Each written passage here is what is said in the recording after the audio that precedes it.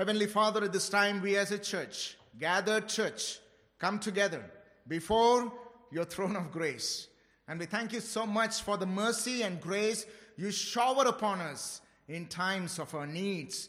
And we come before you with a desperate need, O Lord.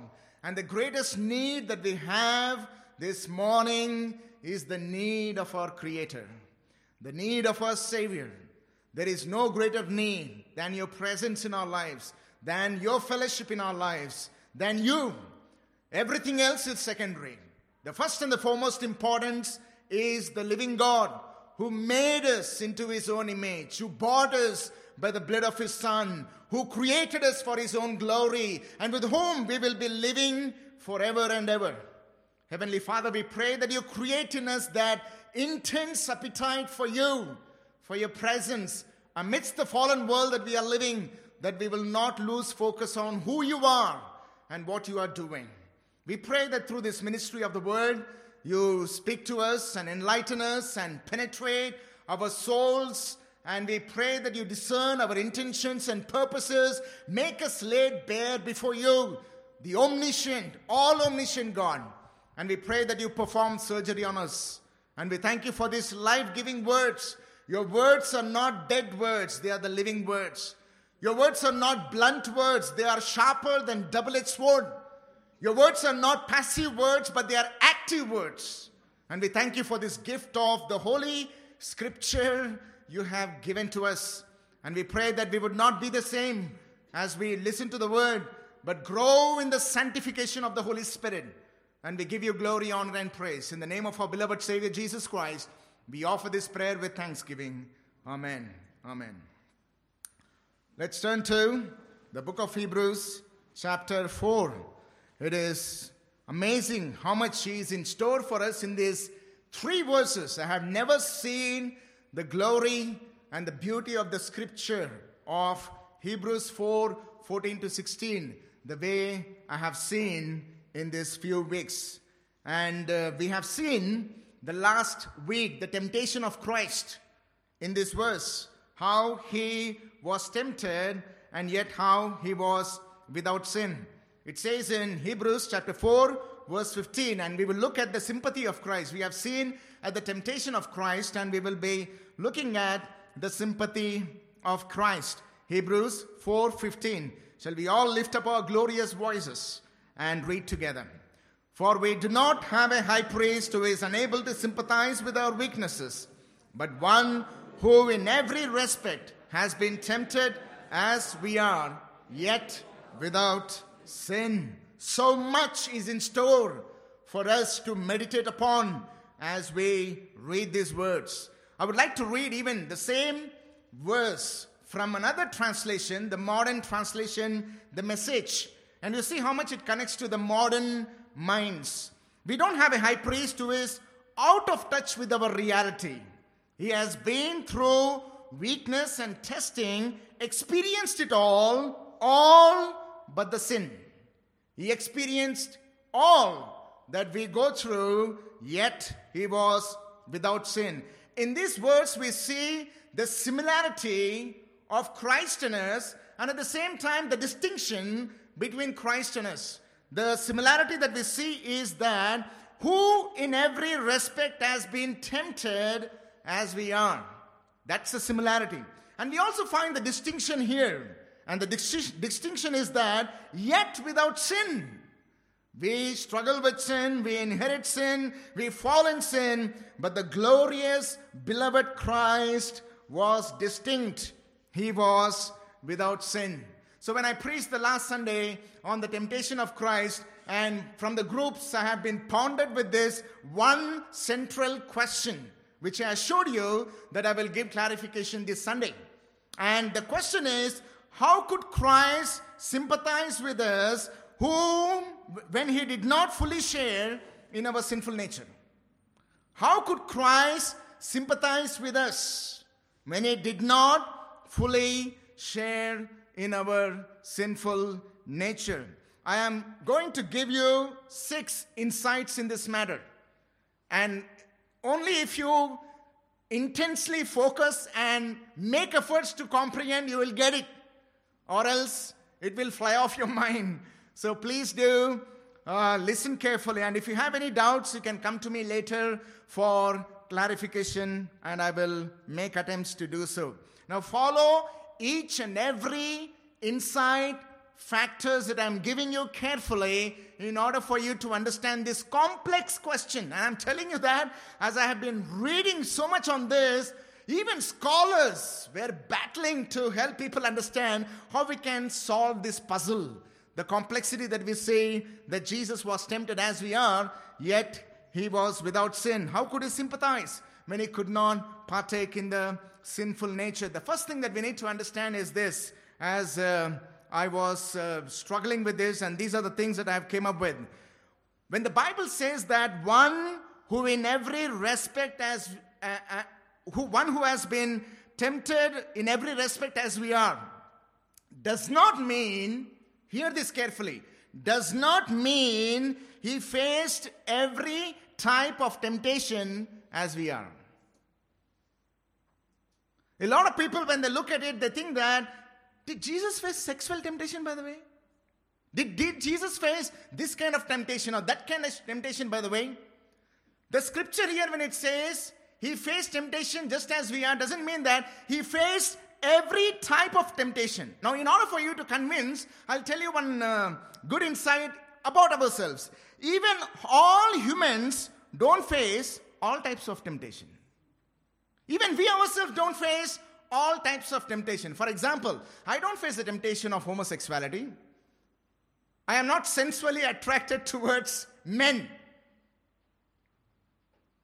So did Jesus, only when people ask us, did Jesus face sexual temptation? Because they ask in the context of women. But what about men? Did he face homosexual temptation? It doesn't mean every type of temptation. Please remove that from your mind, because we ourselves don't face every type of temptation. I don't face homosexual temptation. I don't face theft temptation. When I look at it, at your purse, come on, rob it. I don't face that. But some people face it. Some people don't face any adulterous temptation. They don't face it. Especially some women, they don't face it. They don't have any adulterous temptation. No attraction towards the other men. So let us not think that every type of temptation. What is the point of the author? Now get it carefully. What is the point of the author when he said that he was tempted in every way? Hear this carefully. There is a wonderful logic that we find between the humanity and the temptation. Because the Bible also says, as I showed you last week, that he became human in every aspect. He became a human in every aspect. So what is the point of the author? Hear this.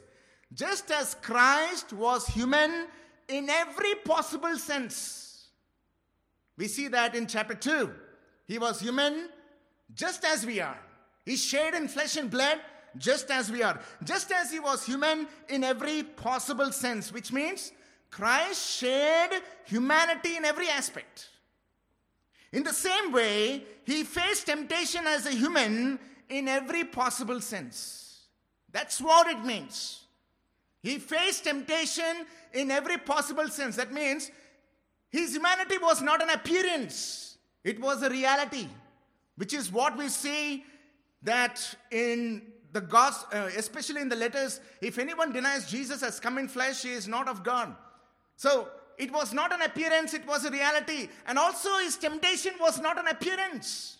It was a reality. The text does not speak about all types of temptation, but the reality of temptation as a human.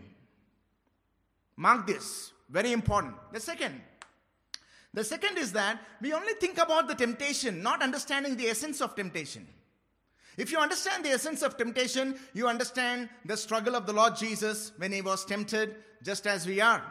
The essence of temptation, is what? The essence of temptation is to disobey the will of the Father. The question is not about sexual immorality. The question is not about pride. The question is not about covetousness. The question is about disobeying God. That is what sin does. What is sin? Sin is disobedience. Sin is breaking the commandments of the Lord. And there are two kinds of sins that we know. Sins of commission, sins of omission.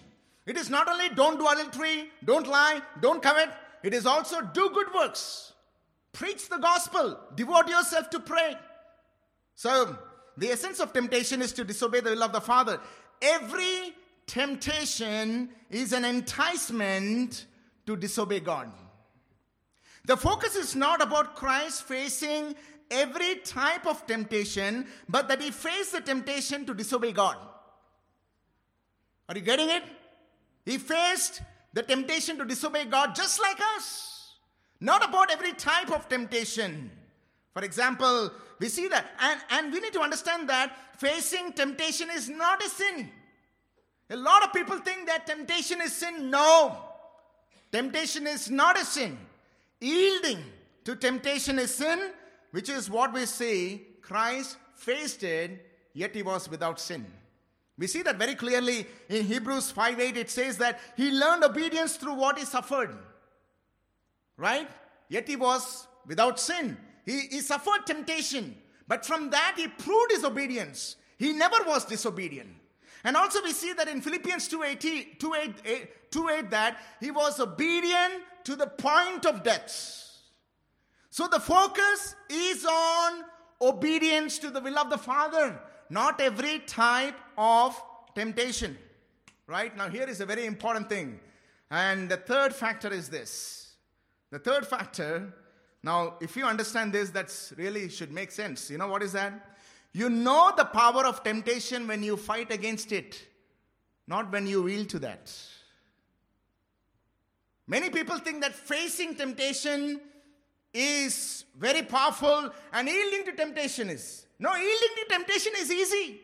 In fact, I would argue that Jesus' temptation was greater than you and me. Why? Because he fought against it.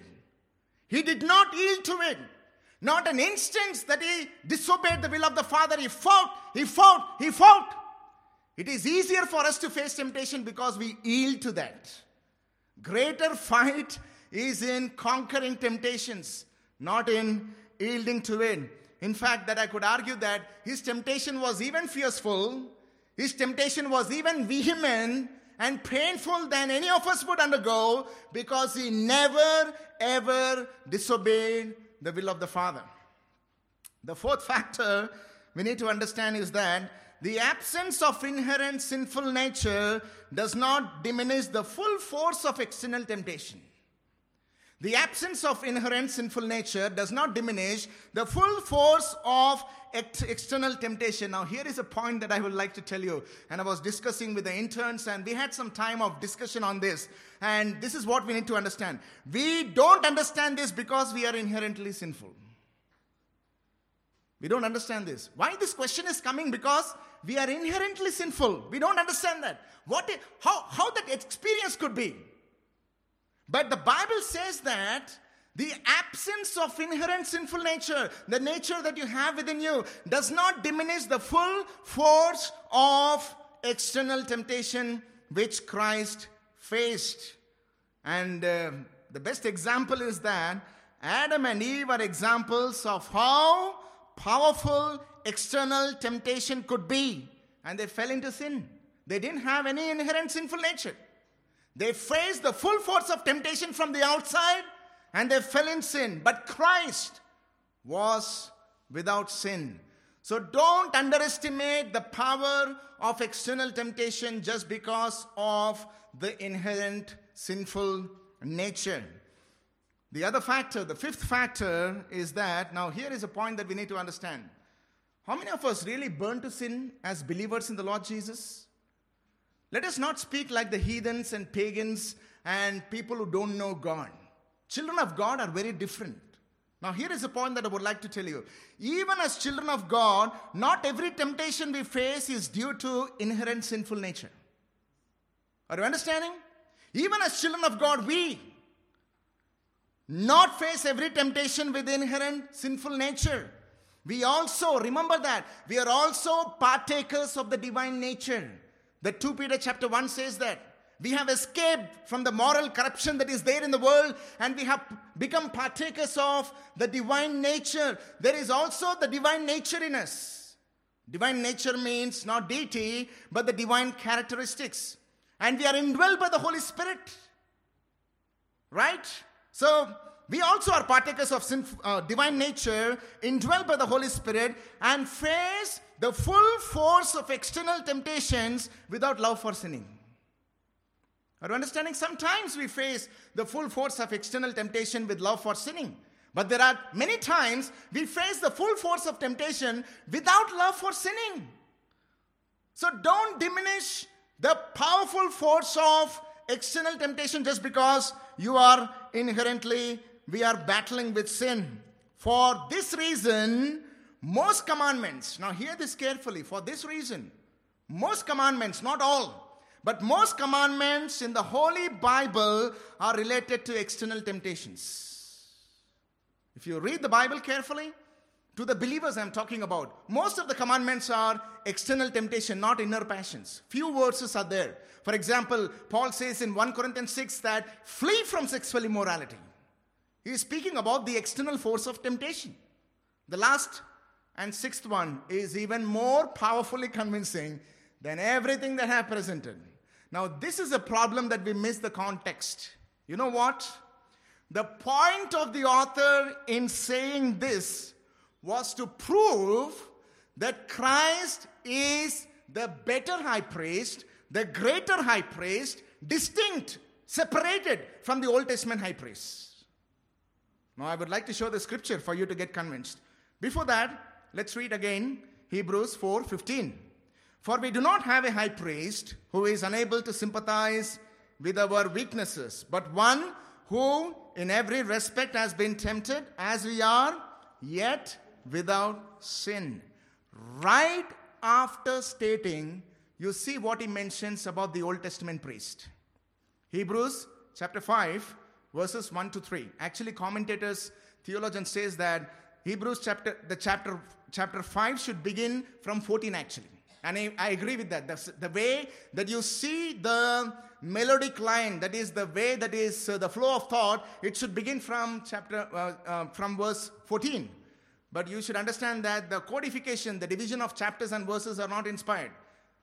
Bible scholars have done that. But when the author wrote, it did not say chapter 1, verse 1. No one writes a letter like that. Right? You try writing to your wife and she will tell you. Hebrews 5, verses 1 to 3. After mentioning right after that, you see what it says. For every high priest, hear this, for. Now, when the author is saying here for, it is in comparison to Christ. Christ faced the temptation, yet he was without sin. But for every high priest in the Old Testament, chosen from among men, is appointed to act on behalf of men in relation to God, to offer gifts and sacrifices for sins. He can deal gently with the ignorant and wayward, since he himself is beset with weakness. But Christ is not like that. That's the comparison he's making. Christ also sympathizes because he was without sin. But here, the Old Testament priests were sympathizing because they were also sinful. Because of this, he is obligated to offer sacrifice for his own sins, just as he does for those of the people. So the point here is not to prove that Jesus faced every type of temptation, but to compare how Christ is a better high priest than the OT high priest, because he sympathizes with perfection, but OT priest sympathized with weaknesses. That's the point that we need to understand. So I've done my best after beating my head all through this week to come up with these 6 factors, because honestly I have read it, no one clearly pointed out, and which made my job easy. So I had to take from different sources, depend on the grace of God's wisdom, and I'm sure that this may be of some help. I'm not telling you must be fully convinced, but of some help. But there are 2 observations that I want to make from this passage and to this question. You know what is that? You may not want to have a Christ who is only sinless and has no experience of human struggles and weaknesses. Anyone want to have a Christ like that? Who is perfect, holy, sinless, but he never was human and never knew what it is to go through human weaknesses and struggles. If so, how can he sympathize? And at the same time, you may not want to have a Christ who is only human but has no sinlessness and holiness in him. Do you want a Christ who is only human and had no sinlessness and holiness in him? We don't want a Christ like that. He will be like any other. How can he help and become the source of salvation in that sense? He cannot be. He cannot help us because he himself fell in sin. He cannot be the source of salvation because he himself fell in sin. How can he be the source of salvation? Now, the beauty of the biblical revelation and the fully deity and fully humanity of Christ is this. We need a redeemer, deliverer, savior who fiercely faced temptations just as we are, but at the same time as a human was sinless and holy in resisting the enticements. That's a redeemer we need, who knew what it is to be a human, who knew what it is to face the temptation and yet live a sinless life. And that's what we see our beloved Lord Jesus Christ is. The word which I rarely say in my sermons, hallelujah. Therefore, Christ is able to sympathize with our weaknesses and help us. Let's now get into this more on what this sympathy means. Now read Hebrews chapter 4, verse 15 again. The word was put in a negative sense. Negative means not bad sense. It means on the opposite side. It says that, for we do not have a high priest who is unable to sympathize with our weaknesses. It's a negative statement. In other words, he is telling, we have a high priest who sympathizes with our weaknesses. Now, what is this sympathize? I was looking at different languages. From now on, I thought about putting Telugu, Hindi also, so that we will see the flavor of translation of this verse. We see that in Telugu, Manato sahanu bhavamu leni vadu kaadu. Telugu people don't laugh at it. I'm learning. Manato sahanu bhavamu leni vadu kaadu. Sahanu bhavamu. Saha means co. Bhavamu means feeling. So he is a co-feeler, a co-emotional person. That's what sympathy means. He is a co-sufferer. He suffers with us. He feels like us. And in Hindi it says that, Jo hamari nirbaltaon mein hamare saath dukhi na ho sake. And the word that is used in Hindi is dukhi. And in Telugu we see sahanubhavamu. And in English we see sympathy. Now what does it mean? When the author is saying here about Christ's sympathy, it means, hear this carefully, the sympathy of Christ with our weaknesses is both real and redemptive. I will show to you what it also means in the scripture. The word sympathy in the Greek is sympathio, which means to be affected with the same feeling as another, a co-sufferer.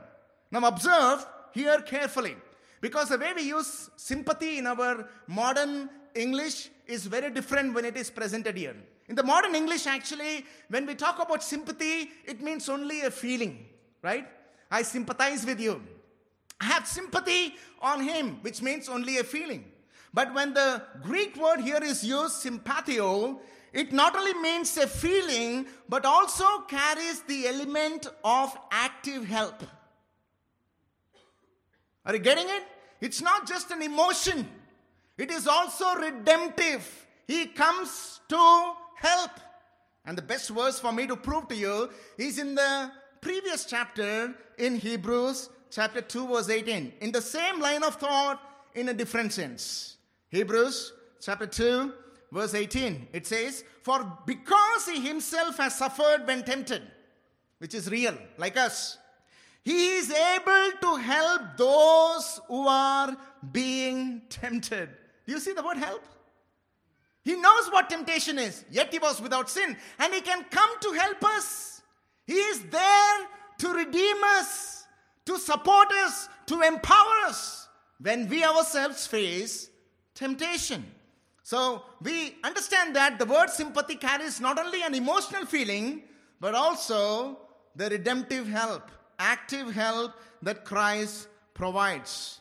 You know what is the scripture says here, that he sympathizes with what? Does it say that he sympathizes with our strengths? What does it say? He sympathizes with our weakness. Now what is weakness? What is the weakness that Christ sympathizes? Now weakness, we all know that it's very simple. You don't need to have a scholarly academic knowledge to understand. Weakness means without strength. Simple. When we say it is his strength, means it is a very strong thing. When we say it is his weakness, it means that there is no strength in him in order for him to face it, which means that no strength to fight against temptations.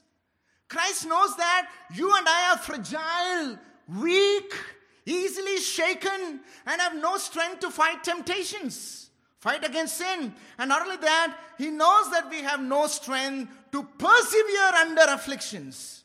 Now, when the Bible speaks about temptations, it is about two things. One is the temptation to sin, which are moral, sinful commandments that we see that we should not be doing.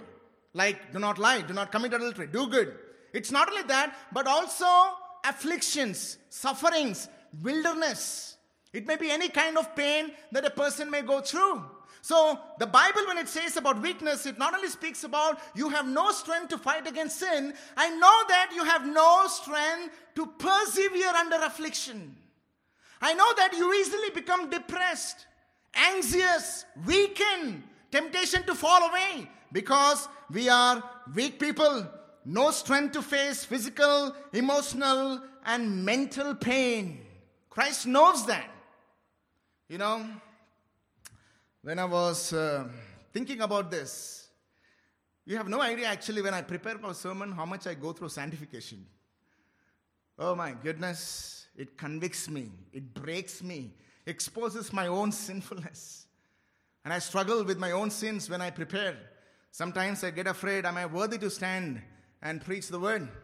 Because of the convictions and brokenness that I go through. And one prayer that I pray is, Lord, never bypass me and touch others. Never bypass me and touch others. You first work in me and you change me first, and then you touch the congregation who are listening and heeding the word of God. Because the greatest temptation of a preacher is to preach to people than to himself, to touch lives than to touch his own life. That people should be encouraged without he himself being encouraged by the word that he preaches. And I would like to avoid that by the grace of God. You know, I was deeply convicted of this. And I'm wrestling with this. And there is a song that it speaks about the Christ sympathy. I kept listening, so that the more I think about it, I would be conformed to that. You know what is the insight here that I was observing as I was going through this? Christ's sympathy is counteractive to how we react in the family. Counteractive, do you understand? Opposite. Very dissimilar to how we husbands and wives and parents react in the family. When you see your spouse failing, weakened, committing blunders, not doing it, you know what comes out of us? Judgmentalism. What comes out of us is accusation. You stupid. Or you, how many times will you do? Keep on accusing. You know how much it discourages a person when he faces accusation? We are more like the devil when we accuse than like the Lord Jesus Christ. And there may be some devilish husbands here sitting and listening to the word, or devilish wives that are sitting here listening to the word. Please wake up. Let us submit to the word of God. We have been called to imitate the Lord Jesus, and I have been deeply convicted when my wife fails, when she doesn't meet my expectations. How is my reaction? Do I criticize her, demean her, put her off, speak harsh words, judge her, crush her with my words. Sometimes we think in the family that it is better for you to slap on my face than speak these hurting words. I remember once in Hindi I wrote this line, Zakam, जिस्म पर लगा होता तो सही लिया होता, लेकिन जब दिल पर लगा तो क्या कर पाता? Which means, if my body is wounded, I can bear. But when my heart is wounded, how can I bear? The punch is in Hindi, brothers and sisters. You need to learn that. But the point here is that, brothers and sisters, don't be like the devil in the family. And even the conviction is that, how do we treat our children when they fail? We should ask our own children, hey, how do you see us? Do you see us when you fail? We are very sympathetic towards you. Or when we look at them, my goodness, the way we speak, the judgmentalism, the criticism, harsh words, accusation, even threatening. Does this reflect the sympathy of the Lord Jesus? My children were very privileged that they committed a great blunder during the preparation of this sermon. The laptop that they had was terribly expensive. Even more expensive than my laptop. And they broke it. You ask them how I spoke to them. What is this? You should have some, responsibility to really do that. You should be very careful of that. Just normally I spoke to them, or, maybe a little firm. But they were very scared about how I react to them. God's grace that He exposed during the time of this. But seriously, brothers and sisters, I want to be like Christ. I want to be like Christ when my children face failures. I'm not like Christ. I'm not perfect. But I was thinking deeply about I should engage in conversation than pounding with accusations and criticism and demeaning words that would only crush them, rather than encouraging them to pursue what God wants them to be. And we should learn this from our beloved Savior, Lord Jesus Christ, that He is sympathetic towards us. And you know what is interesting? He is sympathetic to us in His perfection. Imagine when you and I are weak and this is how we behave, what could have happened to our spouse and children if we were perfect? Just imagine that. Just in our weakness, sins, failures, this is how our reaction is. I think that is one reason God doesn't help us in our weakness.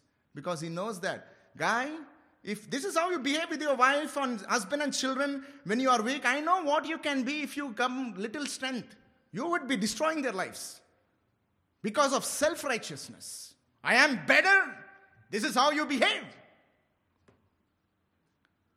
I want to tell you that if we face in the marriage like this, husbands and wives, go and talk to your spouse. I'm very hurt the way you criticize me, judge me.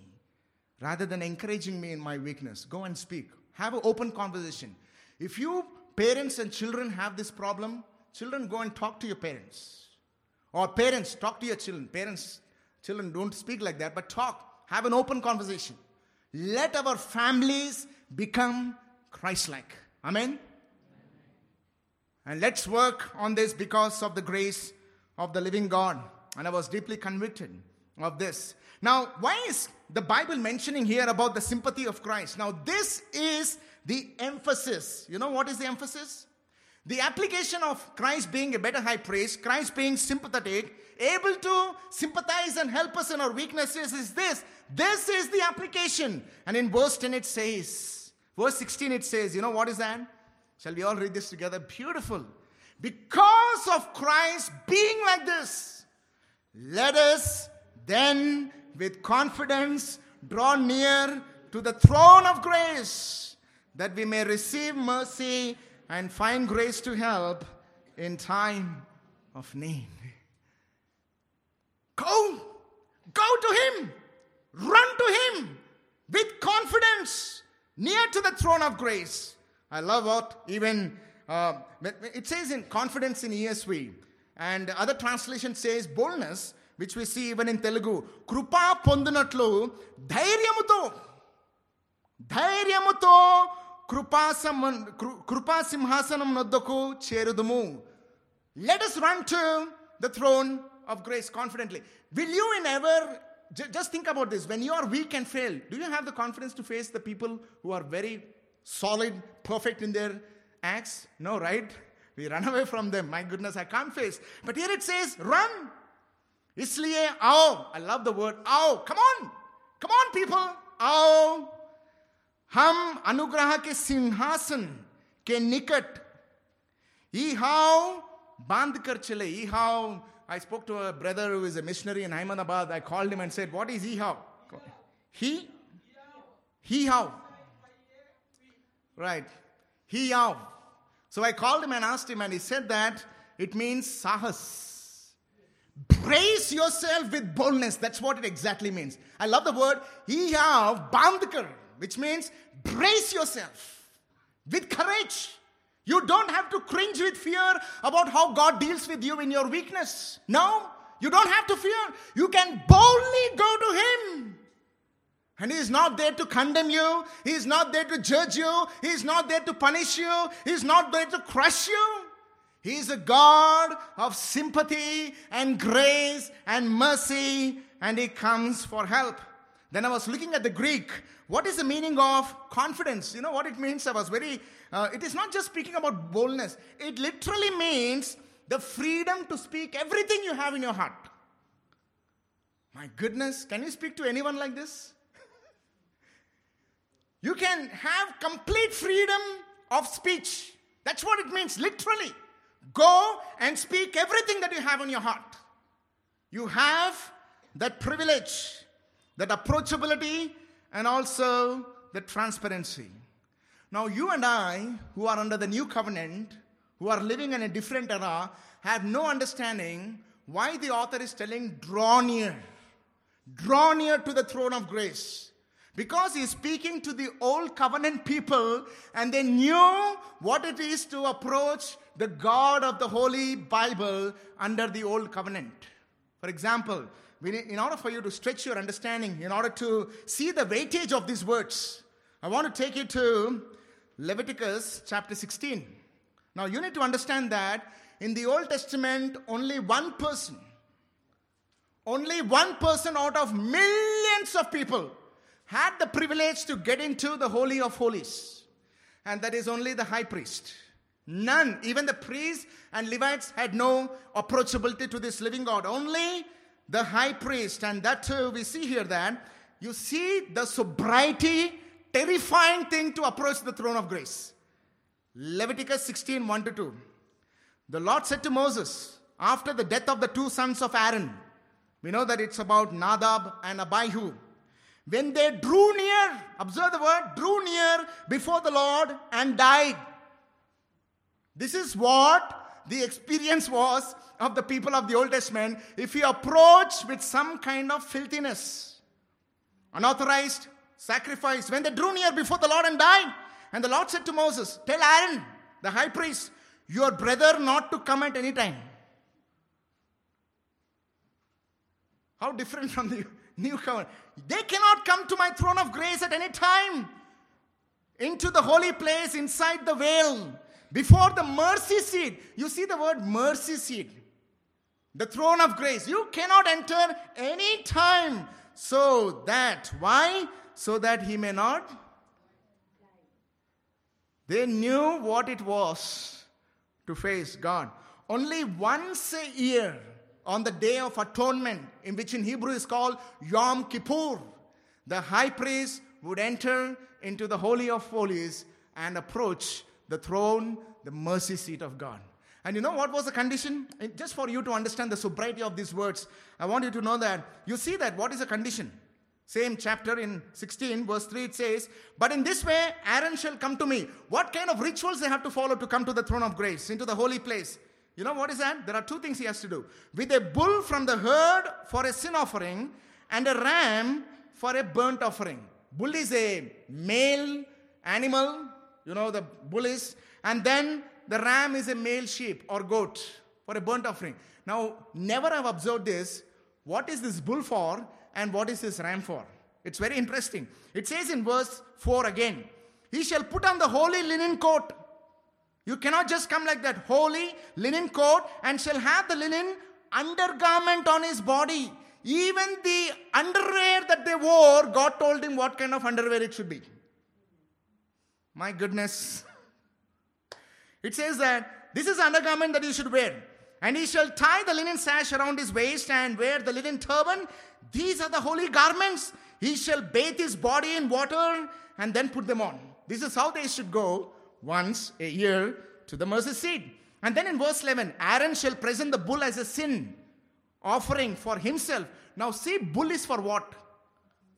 Bull is for Aaron and for his household, shall make an atonement for himself and for his house. He shall kill the bull as a sin offering for himself. Why? Because you cannot approach the holy grace of God, throne of God, without atonement for sin. Because it speaks about, the reason I'm showing you people is that it speaks about the holiness of God.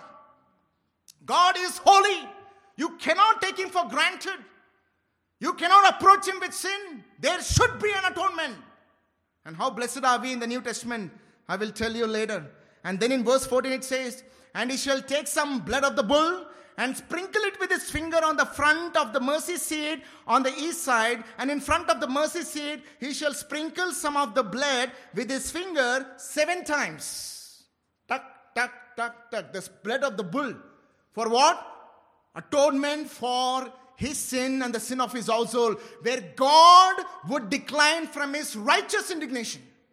His holiness, he is satisfied when the life is laid for the price of sin that he committed. And then we see after that, Leviticus 16:15 says, then he shall kill the goat of the sin offering, that is for the people, the whole nation, millions of people, and bring its blood inside the veil, and do with its blood as he did with the blood of the bull, sprinkling it over the mercy seat and in front of the mercy seat. Now I was thinking about, why bull for him, which is a big animal, just one person? And here, for the whole nation, just a goat. Very interesting. Now, this is my assumption. Because none of them had the privilege of entering into the Holy of Holies. Only the high priest had it. So when you sin and enter into the Holy of Holies, greater is your sin because greater is your privilege to enter into the throne of grace, and greater shall be the atonement for your sin. This is my assumption. Okay? And I may be wrong. And you don't have to agree with that. And then in verse 16 it says, that she shall make atonement for the holy place because of the uncleanness of the people of Israel and because of the transgressions, all their sins. And so he shall do for the tent of the meeting, which dwells with them in the midst of their uncleanness. Hear this carefully, people. When normal people read this, they think that how God is terrifying, how God is merciless, how God is cruel. You can't comprehend this because of your sinfulness. Sin even not only causes us to commit sin, it blinds us to behold the magnificence of the holiness of God. And that's why we ask such questions. But God is not less merciful. God is very merciful. And he made a way for the atonement. If he was merciless, he would have destroyed the whole people. But he made a way for the atonement. So that in this way, his holiness is satisfied and his mercy is also shown.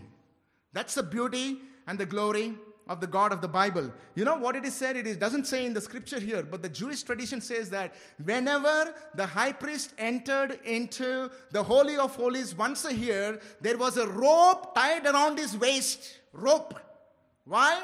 If God strikes him dead because of some unworthy way of offering sacrifice, who will go inside and bring him? They will also be dead. One after the other will be dead. It is like electrocution. So this rope, they would drag him because no one can dare to enter the Holy of Holies. You know, brothers and sisters, the modern day generation has no high view of the holiness of God because they have no intense view of their own depravity. You will only understand this when you know how sinful we are. And today, you know why people approach God? There is no atonement for suffering people.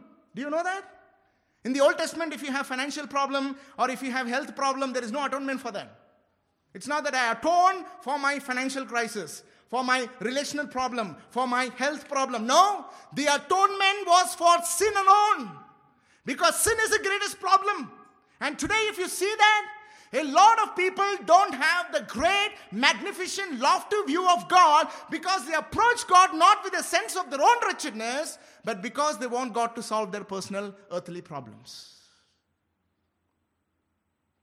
If we pray for one thing, we should pray, Lord, show me how depraved and sinful I am, that I may know how holy you are, and at the same time, how gracious you are. Now hold this. And now let's read together again Leviticus and Hebrews together in order for you to make sense. You know what? The Lord spoke to Moses after the death of the two sons, Aaron, when they drew near, observe, drew near before the Lord and died. And the Lord said to Moses, tell Aaron your brother not to come at any time into the Holy of Holies inside the veil, because the mercy seat that is on the ark, so that he may not die. Now you read, people, with this Hebrews 4:16. Only then you will understand. Let us then with confidence draw near to the throne of grace. Do you understand why confidence is required now? After you see this is who God is. Man, you cannot go to him at any time. You would be slain to death. But here the author of Hebrews says that come, you don't fear. Christ is sympathetic. Because of Christ, people, listen to this. Because of Christ, come near. Why? How do we get this confidence drawing near?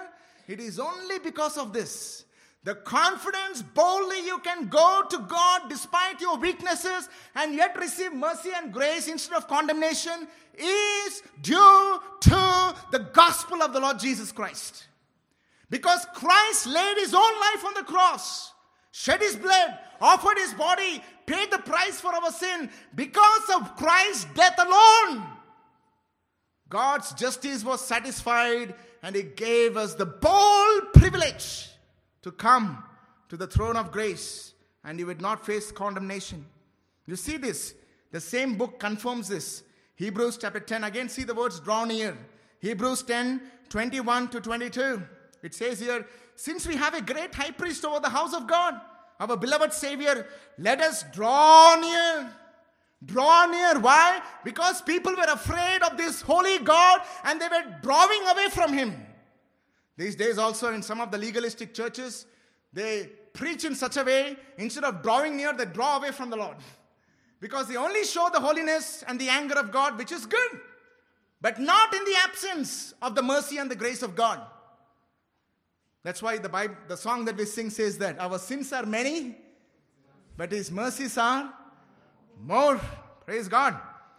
And it says that let us draw near with a true heart in full assurance of faith, with our hearts sprinkled clean from an evil conscience, our bodies washed with pure water. How did this happen?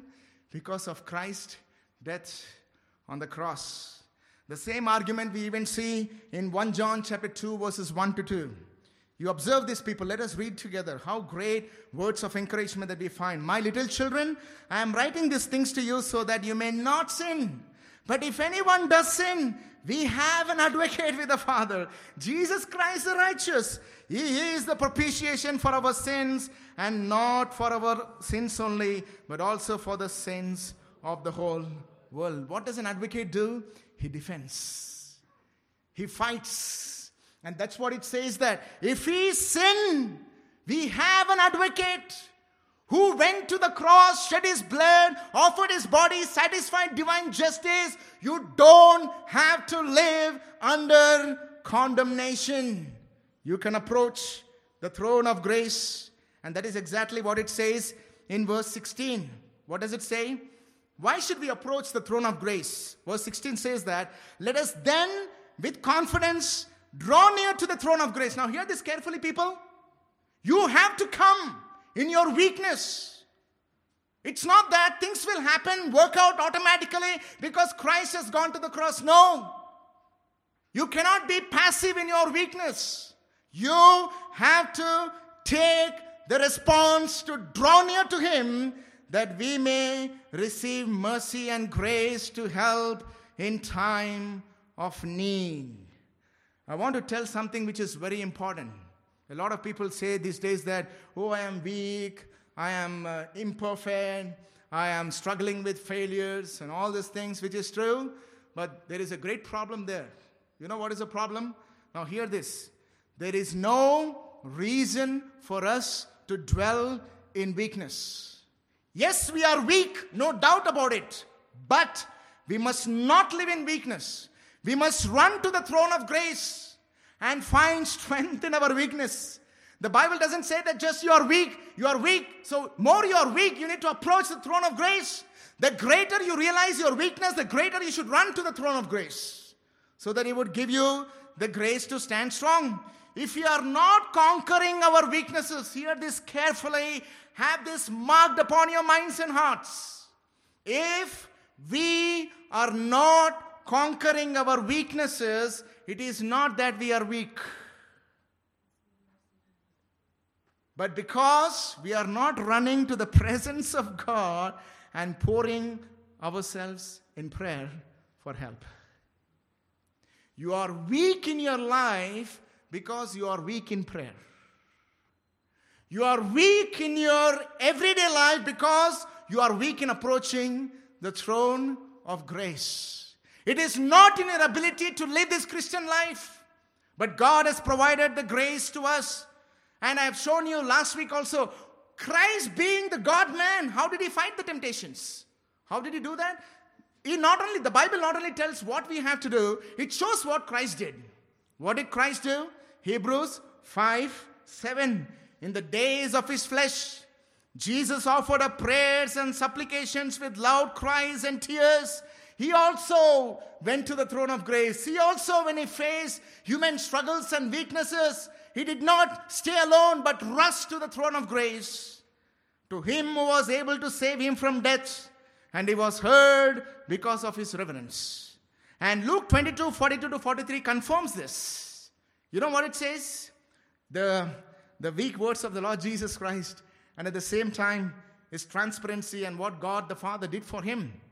It said, Father, if you are willing, remove this cup from me. Now this cup is the cup of the wrath of God, which the Lord Jesus is about to drink. He says, Lord, I can't face this condemnation. I can't face this judgment of you upon me, this suffering and this abandonness from you. Eloi, Eloi, lama sabachthani. I can't bear the sight of it. I know what I'm going through. If it is possible, remove this cup away from me. Listen to this carefully, brothers and sisters. If Christ had not drunk this cup, you and I would have drank it.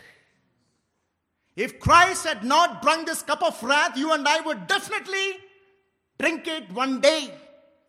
Praise God that He did not withdraw from going to the cross. And what did He say? Nevertheless, Father, not my will, but yours be done. A lot of people think that God is angry of the Old Testament. Christ is merciful, and Christ is pacifying Father, so that Father would relent and Christ would be sympathetic. Brothers, hear this carefully. Your will be done. What does it mean? Although God was holy and righteously indignant because of the sin we commit, He Himself sent His Son to die because of His grace and mercy. It's not that God of the Old Testament is an angry God. The God of the New Testament, Jesus, is a merciful God. No! The same God who was holy and righteously indignant sent His own Son. God so loved the world that He gave His only begotten Son, that whosoever believes in Him shall not perish, but have eternal life. And when He prayed, not my will, but yours be done. You see what happened? When He went to the throne of grace and He pleaded for grace and mercy in times of need, and there appeared to Him an angel from heaven, strengthening Him. Christ Himself found that gracious help to go to the cross. And He says here that let us with confidence approach You know what is one of the biggest problems in the modern day saints? We find our refuge in something else. Not in God. We find our refuge in people. When you are weak, people are important in God's means, but they are never refuge for us. No pastor, no matter how great John Piper and MacArthur is, he can do nothing. No pastor. No spouse. Even your spouse cannot take the place of Christ in helping you. Only support, never substitute. No pastor, no spouse, no family, no one in this world can take the place of God to help you in your weakness. Christ and Christ alone. But many of us believers, instead of spending time pouring their hearts, they sit with people expecting some comfort. Stop it. Stop it, brothers and sisters. And some people find their refuge in entertainment.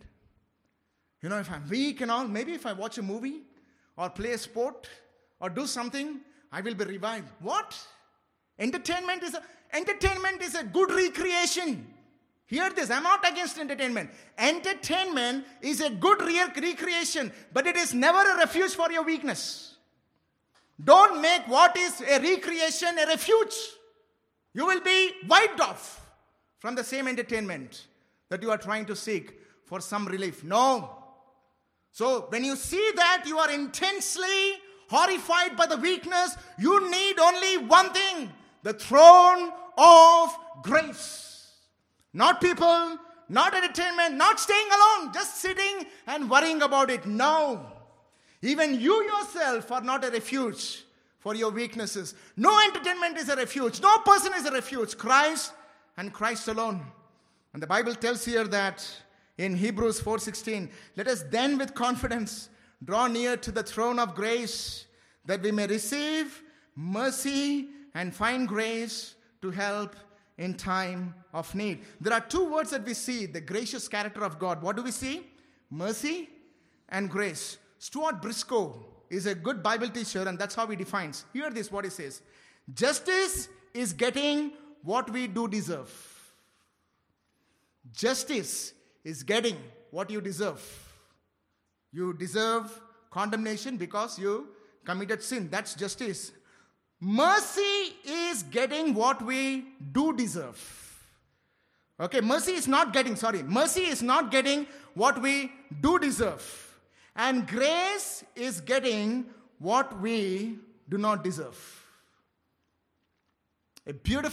You have to wrestle with this to understand. I understand that in one reading, it may not make sense, but you need to meditate upon that. Justice is getting what we do deserve. Mercy is not getting what we do deserve. That means condemnation, you should get it. But God has given the mercy. Grace is getting what we do not deserve. And that's the beauty of the mercy and the grace of God. You know what is strange? The Bible tells here, let us with confidence approach the throne of... What is throne known for, basically? What is throne known for? Whenever we think about throne, it is known for what? Judgment. Throne is known for judgment. But here the Bible says that the God who is seated on the throne is not just there to judge you. He is there to be gracious towards you. Therefore, the throne of God here speaks about the gracious presence of God, which is available whenever you pray, wherever you are. Are you understanding? The throne of grace is the glorious, gracious presence of God, which is available wherever you are, whatever time that you require. That is the beauty of the new covenant because of the blood of the Lamb. So, what the author is saying is, come to the gracious throne of God in your weakness. Don't run away from Him. He's not a scary person.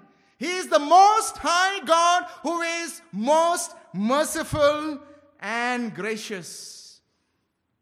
Maybe in some instance we can say that He's not like your husband or like your wife. He's not like your parents. Shamefully, we should not be saying it, but that is true of us. He's not like your pastor. Maybe. He's not like your mentor, maybe. He's not like any other person in the world.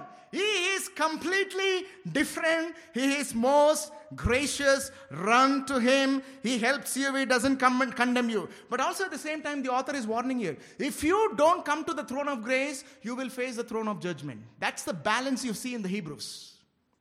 If you don't come to the throne of grace, you will face the throne of judgment. How? By running away from Him, by refusing to believe what He says about Him. You will face the throne of judgment. You know, one of the best books that has really remarkably transformed my understanding of God, besides the Bible, is Dane Ortland's Gentle and Lowly. If you haven't read it, I strongly recommend. I think we should read that book at least once a year. Beautiful book. Now hear what he says in this book. Very beautifully balanced, portrayed what the author of Hebrews is trying to say here. What elicits tenderness from Jesus is not the severity of sin, but whether the sinners come to Him.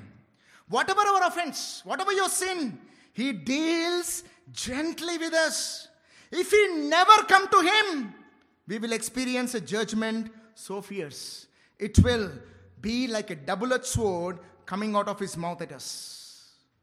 If you don't approach Him in your weakness and find grace and disbelieve Him, don't go to Him, you will face the judgment. If you do come to Him, as fierce as His lion-like judgment would have been against us, so deep will be His lamp-like tenderness for us. We will be enveloped in one or the other. To no one will Jesus be neutral.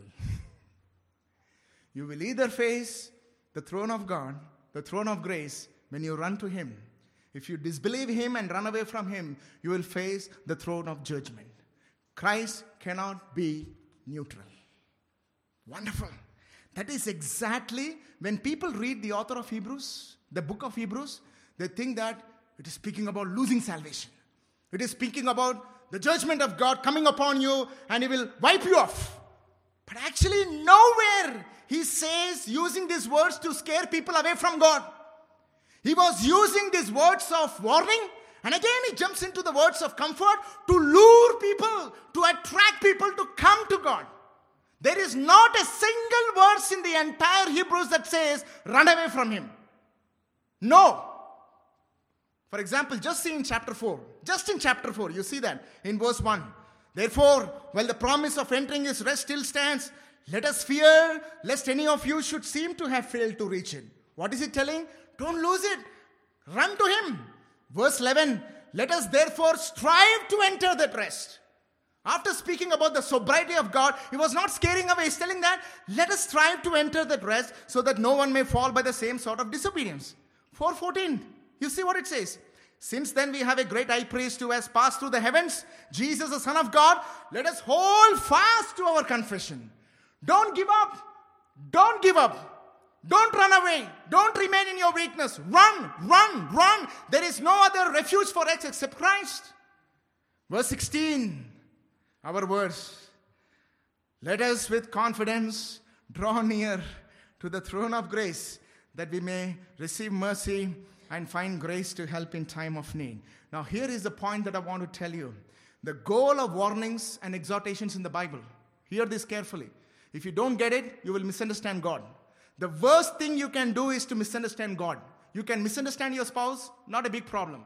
Misunderstand your friends, not a big problem. Misunderstand your church, not a big problem. But if you misunderstand your Maker, the consequences are costly. That's why we need to get a right understanding of who God is. Now hear this. The goal of warnings and exhortations was not to present God as a scary being or to scare people away from God. It is to show both the loveliness of God and also the consequences of unbelief in Him.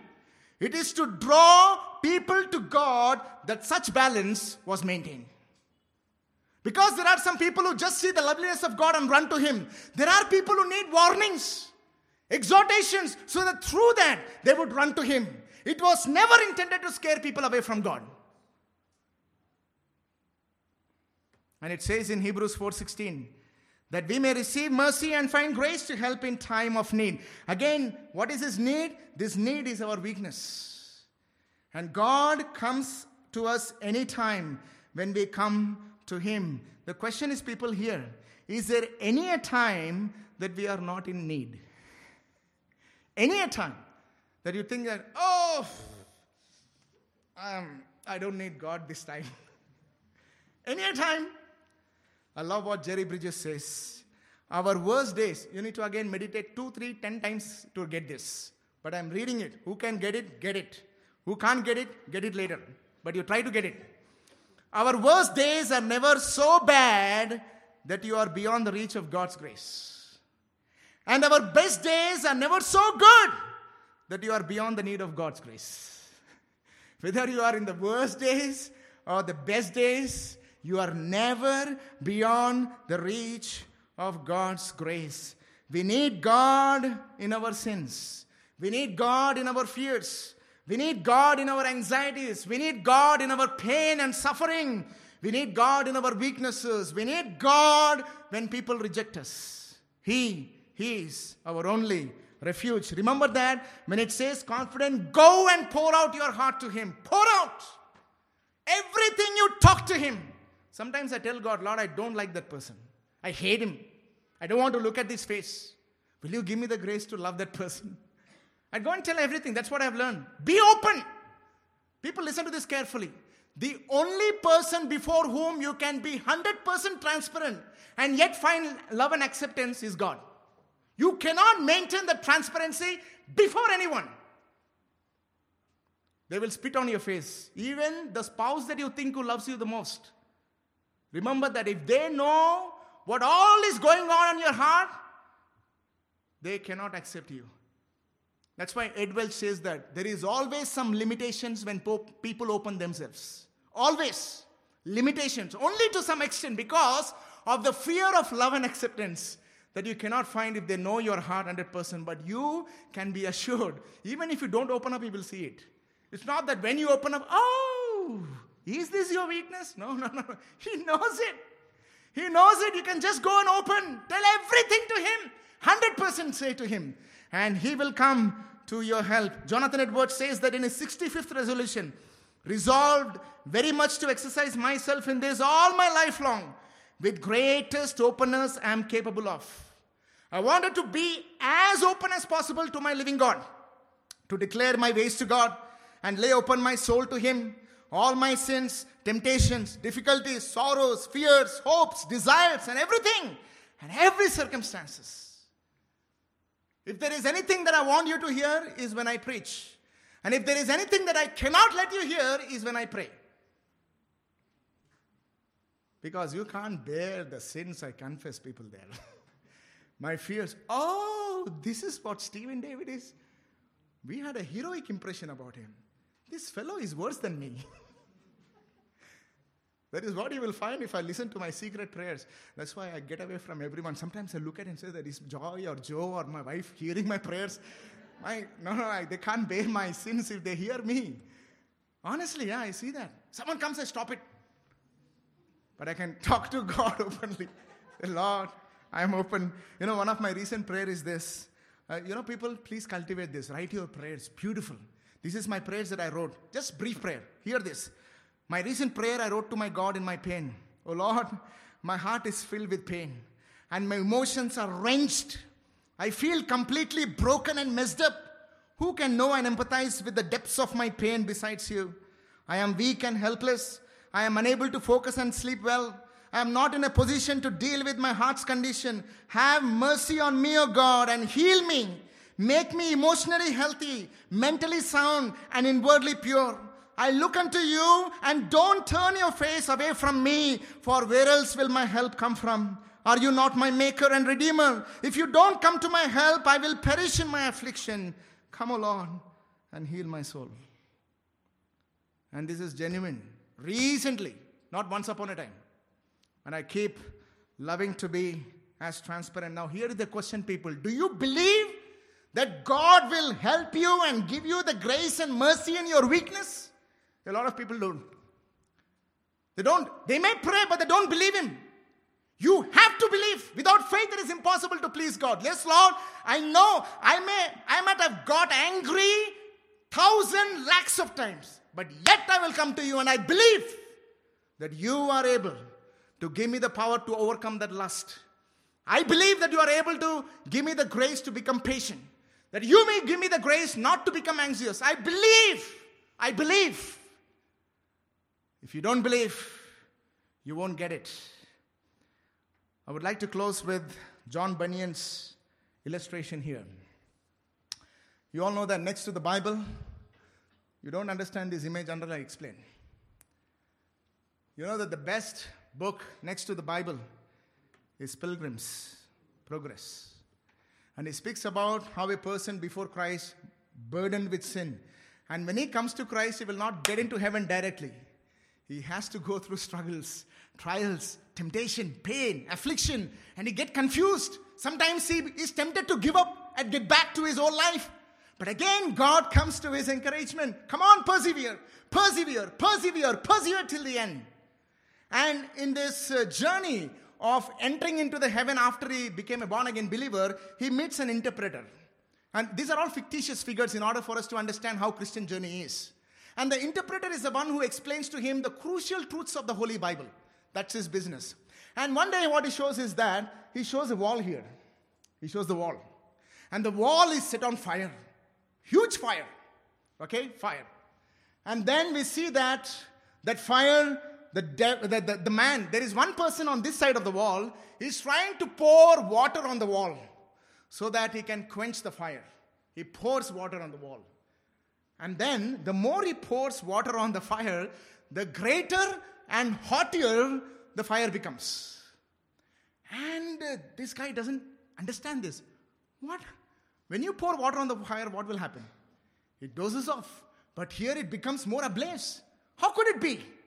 And then the interpreter says, the person you see on this side of the wall is the devil.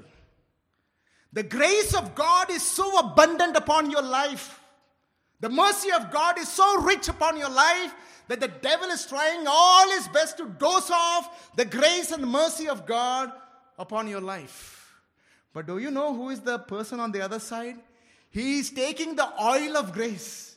The more the water is pouring, the more oil of grace is pouring on the other side of the wall which you are not seeing, so that you would persevere and stand strong till the end.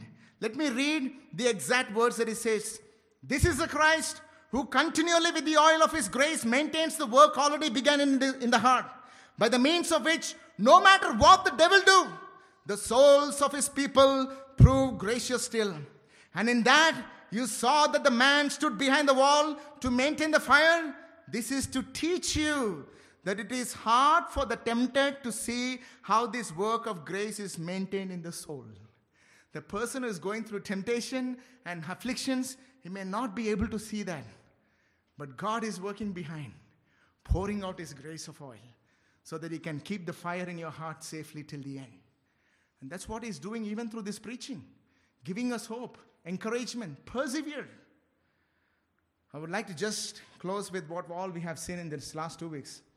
Let's just now you read this and see how it makes sense to us. Hebrews 4, 14 to 16.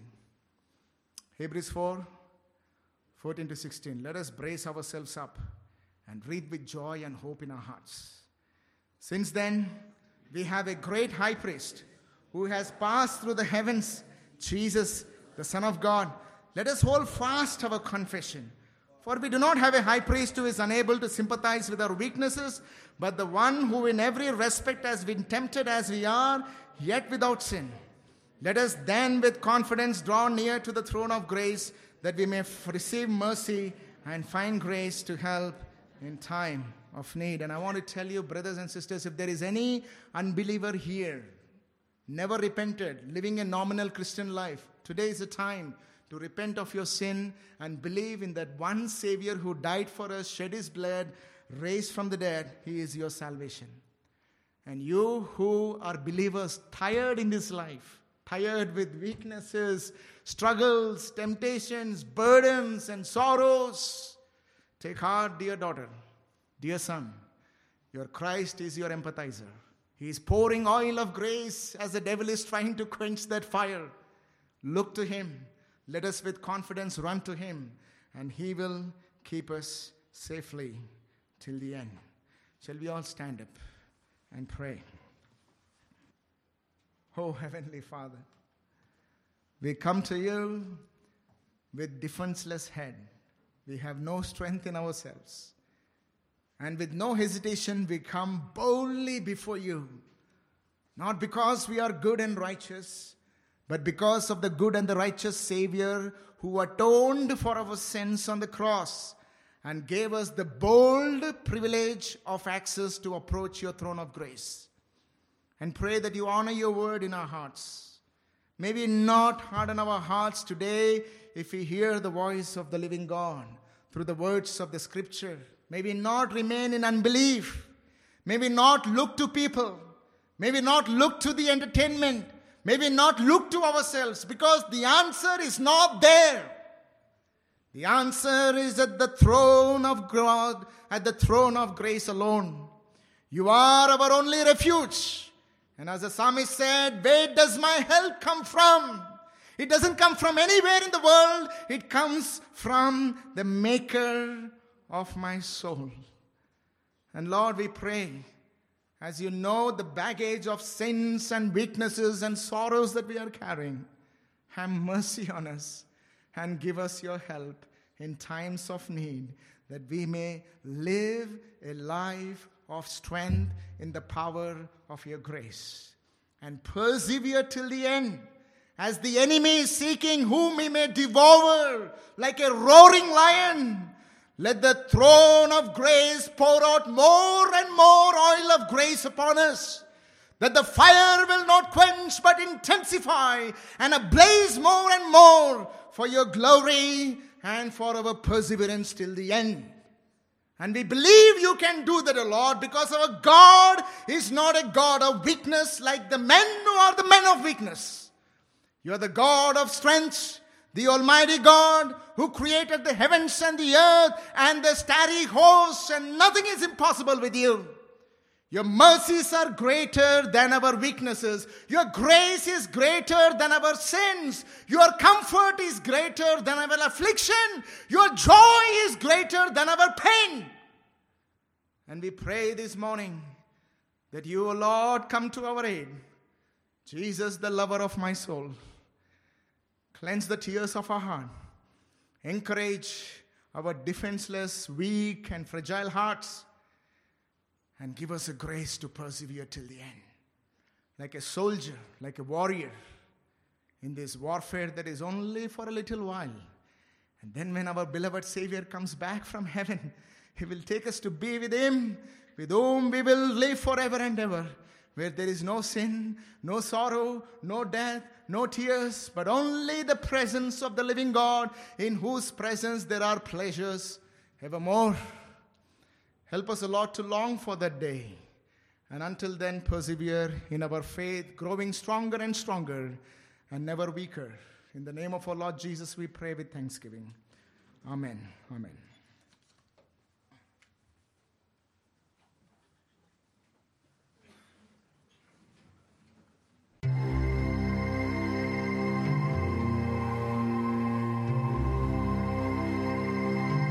Thank you for listening to the message. We believe you have been greatly encouraged in your heart. Stephen David also writes articles that are relevant to today's generation.